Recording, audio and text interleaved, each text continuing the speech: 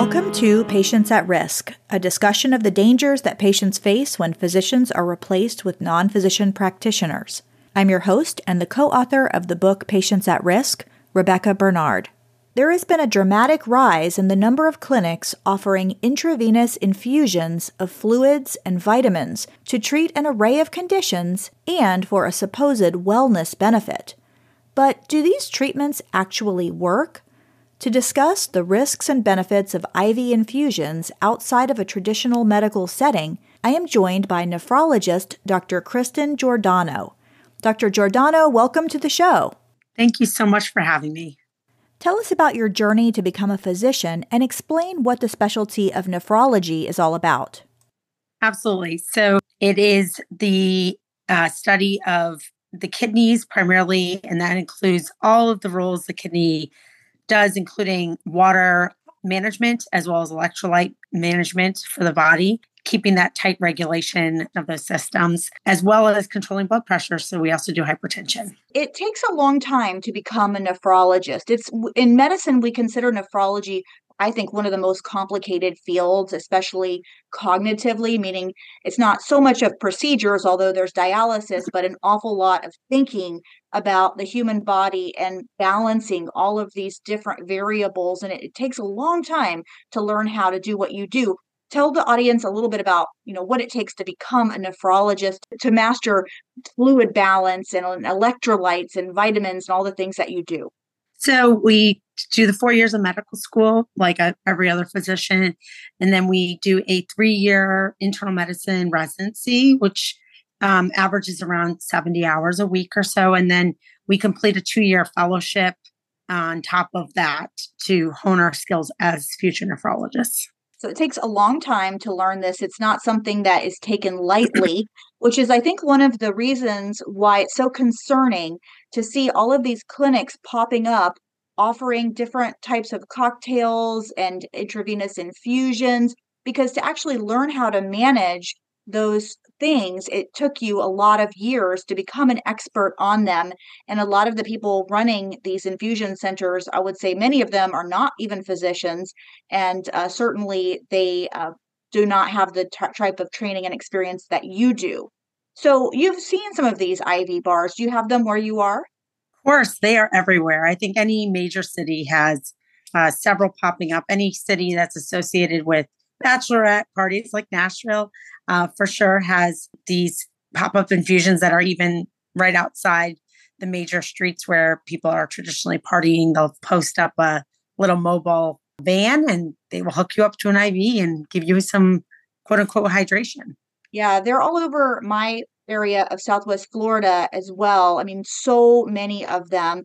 And as you mentioned, they offer things like fluid infusions for dehydration, say for hangovers, but also a lot of them are promoting these wellness benefits for people that really don't have any type of medical condition. And they're promised to do all sorts of things to make you feel your best and have vitality and things like that.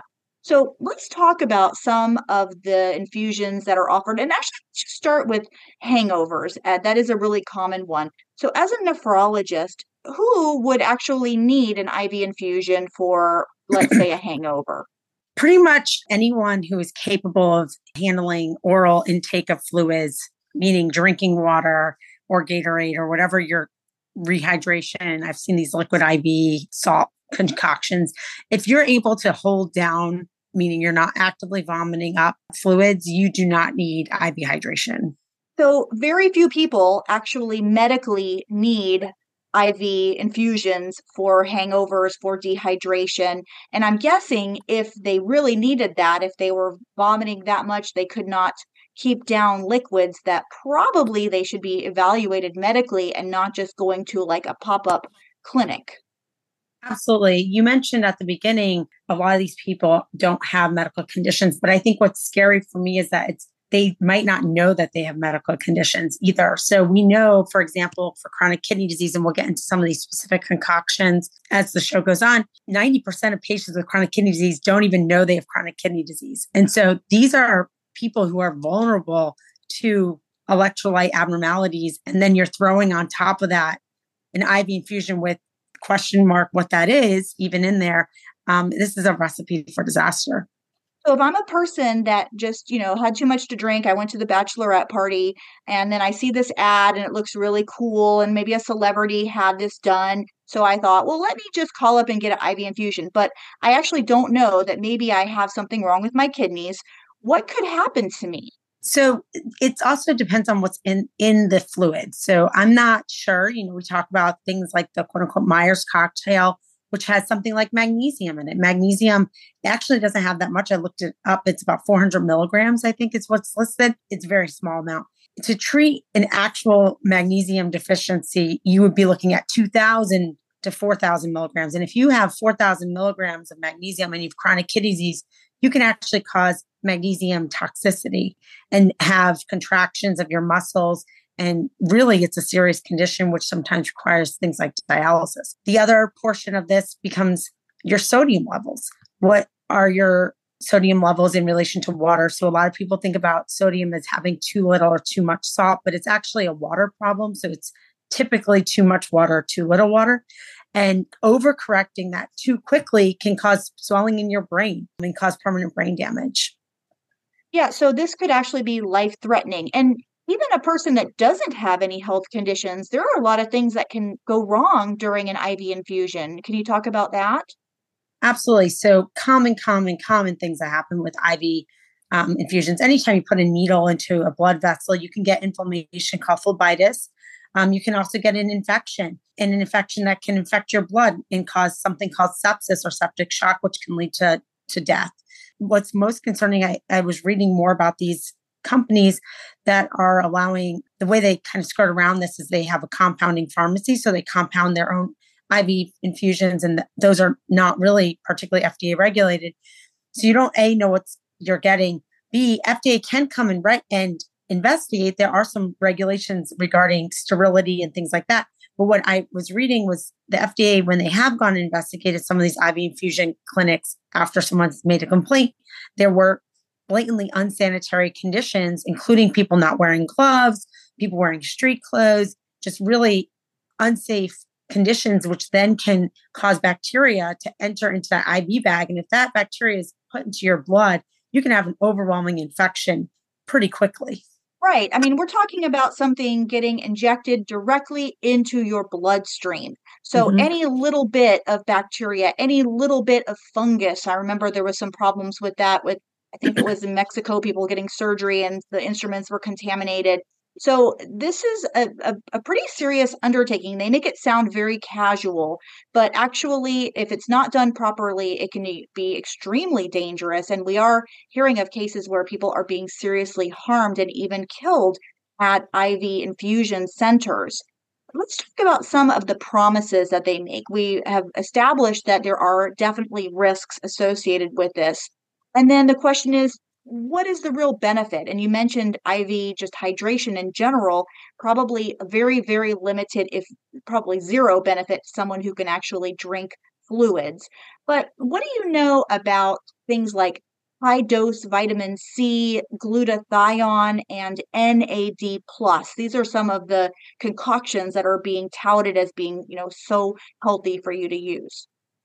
So NAD plus, vitamin C, and glutathione are all antioxidants that are naturally occurring in our body or are produced by our body with some basic building blocks. So, for example, NAD plus is a major antioxidant that has purported use for anti-aging and vitality and things like that.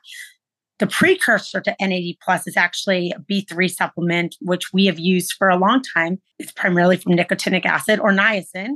And we used to use that a lot for cholesterol issues. We know that there are issues with high doses of niacin causing headaches, dizziness, flushing. We know that it also can cause hepatic toxicity. Now, in the IV world, as opposed to orally, we know that you can take it in orally, and that can increase NAD plus in your body, but it's unclear that there's not actually been a proven connection in the studies that I reviewed for benefit. However, if you inject it in your IV, there's a pretty quick plasma degradation, meaning breakdown by a component called CD38. And it's actually cleaved, meaning broken down right into nicotinamide and ADP ribose, which makes it basically ineffective as an IV therapy. So what So you're even saying though, is that this probably isn't doing anything at all for people. correct. I mean, it's a great idea. We know that there have been some studies about this, but almost all the studies have been in oral administration. And all that they've shown is that if you take it orally, it increases the levels. It hasn't actually shown much benefit. In specifically, they looked at type 1 diabetics, none. In Parkinson's, there was maybe a benefit, but again, that was oral administration, not IV. Well, let me tell you what some of the promises are about NAD+. What I'm hearing from you is there's not really good science to show that it does anything. And what is being promised is IV therapy with NAD can help improve many aspects of health, including energy levels, mood, mental clarity, hydration, and recovery time. It is effective in reducing the appearance of wrinkles and age spots. I Hmm. mean, really, does that sound like anything that you've seen any evidence to support? Not from what I read at all in terms of human trials, and from what I know about IV specifically. In fact, I was trying to figure out, what naturally increases NAD. And the number one thing for those of you who are looking out for the fountain of youth who wouldn't want that is actually exercise. So all we need to do, I know, is get out there, walk, do strength training. And then there's some evidence for intermittent fasting and decreasing carbs. Love this because what you just said is free. And this NAD, the cost of this particular clinic, which by the way is called Fountain of Youth, which is hilarious because you just said that. The cost per infusion is $500. And there Wasting are your money. people out there reading these promises. And, of course, it sounds great. Like, who wouldn't want these things? So let's talk about high dose vitamin C, which I'll tell you how much they're charging for that because it's so fascinating just to see that people, I guess somebody is paying for this. A high dose of vitamin C for this immune boost, $200 per infusion. So what is and it claims that vitamin C is a powerful antioxidant that helps your body eliminate free radicals, unstable molecules that can cause muscle damage, that can cause cellular damage. Vitamin C also supports the immune system, bones, muscles, and blood vessels. All of those things about vitamin C are true, but there is no evidence for high dose, certainly not IV infusion of vitamin C. And we have actually seen people try this in the ICU setting for things like septic shock, thinking this might help. And we have tried to use this because it's inexpensive. Wouldn't it be great if this worked? And we haven't seen that. What we do know is that the average American is getting plenty of vitamin C. We're meeting the RDA, which is the recommendation for 70 to 90 milligrams, which you can actually get from one medium orange, but actually you can get a lot of vitamin C from green and red peppers. So here we go. Eating healthy. Turns out you get all the nutrients you need. We do know smokers are at a higher risk for vitamin C deficiency. So those are folks that need to probably be a little bit more eating more vitamin C foods, but it's just not largely a problem in developed countries. When you talk about potential toxicity, so your kidneys actually get rid of vitamin C extra. So when you get this IV infusion, sounds great. Your kidneys are just making you make urine. So you're peeing it out, very expensive urine, and $200, I think you said. And we know that, and when you're talking about doses in excess of 2,000 milligrams, and I think most of these doses are around 4,000 milligrams, you are at a high risk for developing kidney stones. So calcium oxalate kidney stones are associated with high doses of vitamin C. So that is definitely something that people should be aware of because kidney stones are real, actual pain, No joke. and can cause hospitalizations. Yes. Wow. So that definitely, there's not a lot of really any benefit and definitely major risks there. What about glutathione? They say here, again, a powerful antioxidant that your body makes and uses to support detoxification, cellular repair, and the list goes on. As Yes. we age, however, our levels of this key compound begin to decline. The body uses glutathione to modulate the immune system, regulate inflammation, repair DNA, and fight certain infections caused by viruses, bacteria, fungi, and parasites. Again, all of that is true.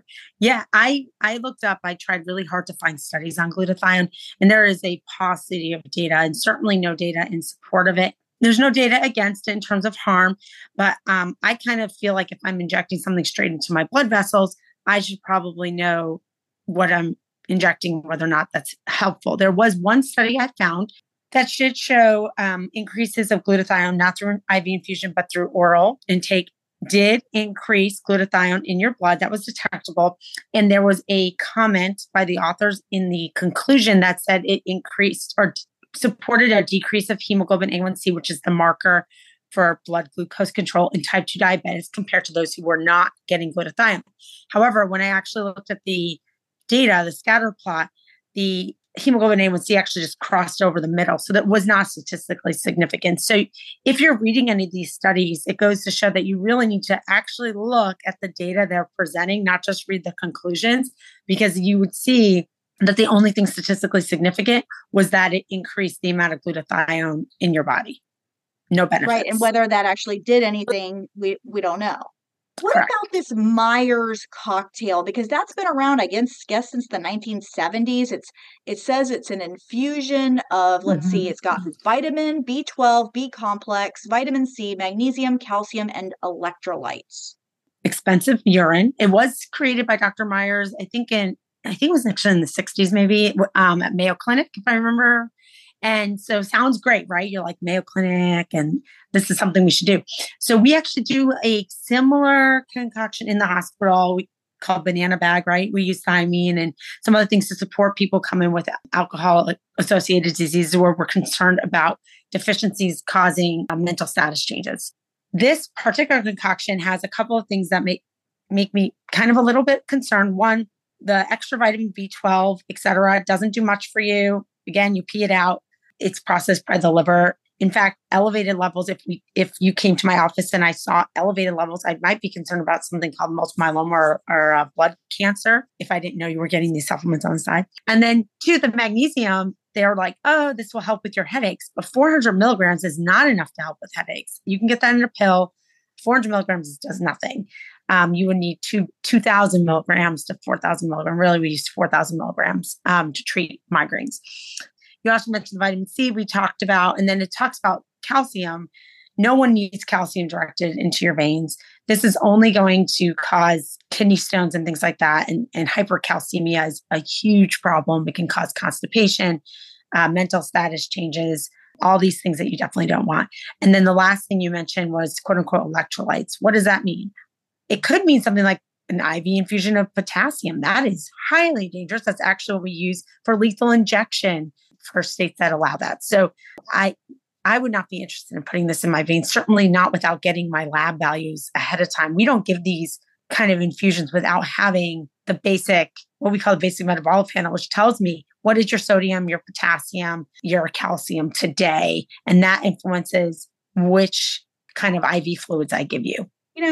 I think back to the 80s when beta carotene was the rage. And I remember hearing about free radicals and the antioxidants, and it was going to help, prevent infections and things like that. And it actually turned out that it was associated with an increased risk of cancer.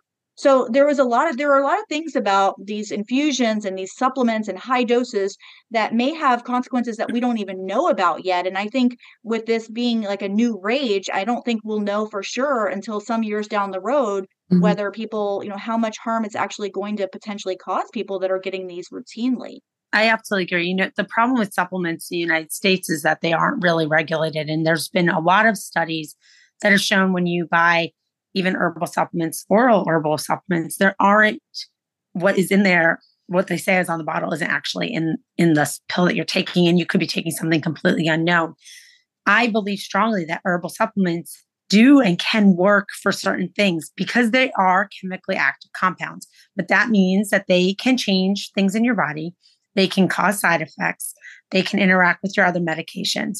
And it's very important that we are cognizant of what herbal supplements someone might be taking, including IV infusion. So if you do decide to do these things, regardless of what I might think about safety, please let your primary care doctor know so they can interpret your lab data knowing that. And then they can also check for interactions. So for those who are interested, Memorial Sloan Kettering actually has a website about herbal supplements, and you can read both a patient side and a physician side about what are the purported uses for it? What's the mechanism of it? And they do have mechanisms because, again, they're chemically active. What are potential side effects and what are some potential medication interactions? And I think it's really important for physicians and patients to both be aware that these are chemicals that can and do change body chemistry and affect you. There is a role for things that is if you know that you're getting what you think you're getting, and if it's being medically supervised. Speaking of which, I think that many of these IV infusion bars are being owned and operated by non-physicians in states that require physician supervision. Often, there will be a physician that is the medical director, at least in name only, hopefully doing actual direct supervision, but that doesn't seem to be always the case. Talk about what can go wrong when there's not a physician involved in any type of care, but especially in IV infusions. I think when a physician isn't involved and you have a non-physician, whether that's a PA, MP, or whatever your state requires, running these, they might not be fully aware of how certain IV infusion might interact with either a medication or someone's medical condition, or put those patients at unnecessary risk for increased complications beyond what we already suspect might happen. I think I'm guessing, the public out there, they're probably just thinking, these must be safe because why would they be allowed to exist if they weren't? So they probably like, hey, there's laws against false advertising, and there's laws supposedly to protect people from endangerment by medical professionals. So where's the disconnect between what you're telling me and what I believe to be true as well, which is that there is no real medical value to these and they can be dangerous, and the fact that they are popping up on every corner? I think that this might be a case where the law has not quite caught up with what's going on in widespread, what we're seeing. And I think it will, I hope, come up quickly. We are seeing the FDA come down on some of these clinics more, and we are seeing medical boards get involved in cases where there have been bad outcomes and then discovering, oh, wait, there wasn't supervision there when there should have been. And I think we are going to start seeing more regulation that will hopefully see a peeling back of these. Why are doctors who should know better and who should understand this, why do you think they are agreeing to supervise these clinics or offering them themselves? I think the unfortunate reality is that almost every doctor I know is looking for a way out of traditional practice of medicine. It is getting increasingly hard to work under the conditions that we're working under, with demands of our time and energy outside of the practice of medicine and not being able to connect with patients. So everyone's looking for their way out, but we still have to provide for our families, pay back loans, et cetera, et cetera. So this seems like an easy buck, right?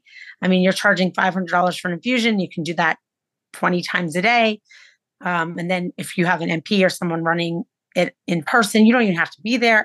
It's seems like, oh, this is too good to be true, because it is.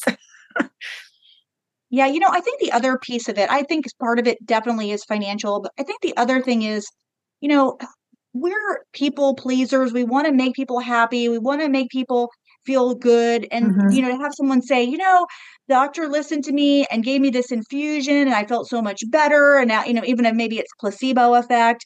And there is something that I think we yearn for, that, like wanting to make people feel better. And sometimes, like, telling people eat right and exercise, that's not what they want to hear, a quick fix. So, I mean, I kind of get that lure of wanting to be able to do something and make people feel better. In fact, I've had people say, but if it makes people feel better, what's the problem? But talk to us about what your thoughts are on, I mean, I've been thinking a lot about medical ethics in the four pillars, like beneficence, meaning to do good for people, non-maleficence, meaning to do no harm.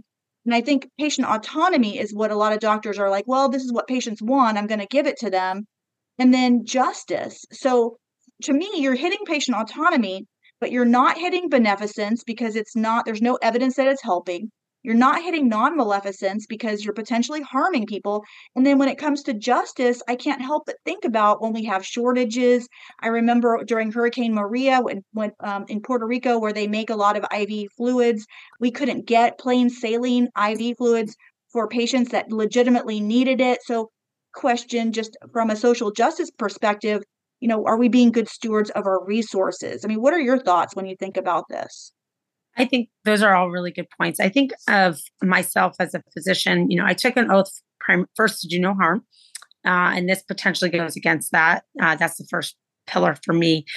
The second way I like to think of myself is, as the person who has a lot of the knowledge and has studied this, it's an incredible privilege and an honor. And what I do with that knowledge is really important. And I can either allow people to harm themselves, right? I can give them what they want. That's the autonomy portion. Or I can help guide them with my knowledge and say, hey, this doesn't make sense. And here's why, and explain it to them. That takes a lot of time and energy, right? Time and energy that unfortunately with insurance companies, et cetera, breathing down our necks, we are unable to do that. And so we have this unsatisfactory relationship and we aren't able to help patients make the right choice. I think the other portion, what you're saying about shortages is absolutely true. We are seeing normal saline shortages again, even in the hospital setting. So I don't have infusions of certain things because magnesium, that's in shortage too. We can't get 2 milligram bags. We have to order 4 milligrams, and which is a problem for my patients who can't take 4 milligrams because they have chronic kidney disease. So I do think that this is address this problem, like you said. And then lastly, looking at benefits, I really want to make sure that the things that I'm doing provide benefit for patients. And honestly, I'm not sure that this provides a true benefit other than maybe a short-term feel good, because it feels good if you drink water. If you drink enough water, you actually do feel better. So of course you feel better if I give you, 500, 500 milliliters is 16 ounces of water. That's what you're getting, 16 ounces of water, a bottle of water. Yeah, it seems like a lot of money, a lot of time, and a lot of risk to take for something with really probably zero benefit for the average person. Mm-hmm. Anything else that you would like to share regarding this topic? I think this is just one of those areas for patients and consumers, buyer beware. And I think you need to be going in with your eyes wide open. You can make decisions to do things that are quote unquote legal. That doesn't mean it's always the smartest thing or the wisest thing. And I mentioned a couple of things that actually can increase for benefit for vitality, including things like exercise. And, if I could prescribe exercise, that's what I would recommend for patients. It does release all those feel good hormones. And actually, we know that it can change your longevity projections. I love it. Thank you so much, Dr. Kristen Giordano, for joining me to discuss this really important topic. Thanks for listening, and if you'd like to learn more about this topic, I encourage you to get the book Patients at Risk, The Rise of the Nurse Practitioner and Physician Assistant in Healthcare, and the follow-up book, Imposter Doctors, Patients at Risk. They're both available at Amazon and at barnesandnoble.com, and you can find them in paperback, in ebook, and in audiobook. If you're a physician and you'd like to learn more about advocating for our mission of physician-led care for all patients and truth and transparency among healthcare practitioners, please join our group, Physicians for Patient Protection. You can learn more at our website, physiciansforpatientprotection.org. If you'd like to be on the podcast or you have a suggestion, please send me a message through my website, patientsAtRisk.com. Thanks so much, and we'll see you on the next podcast.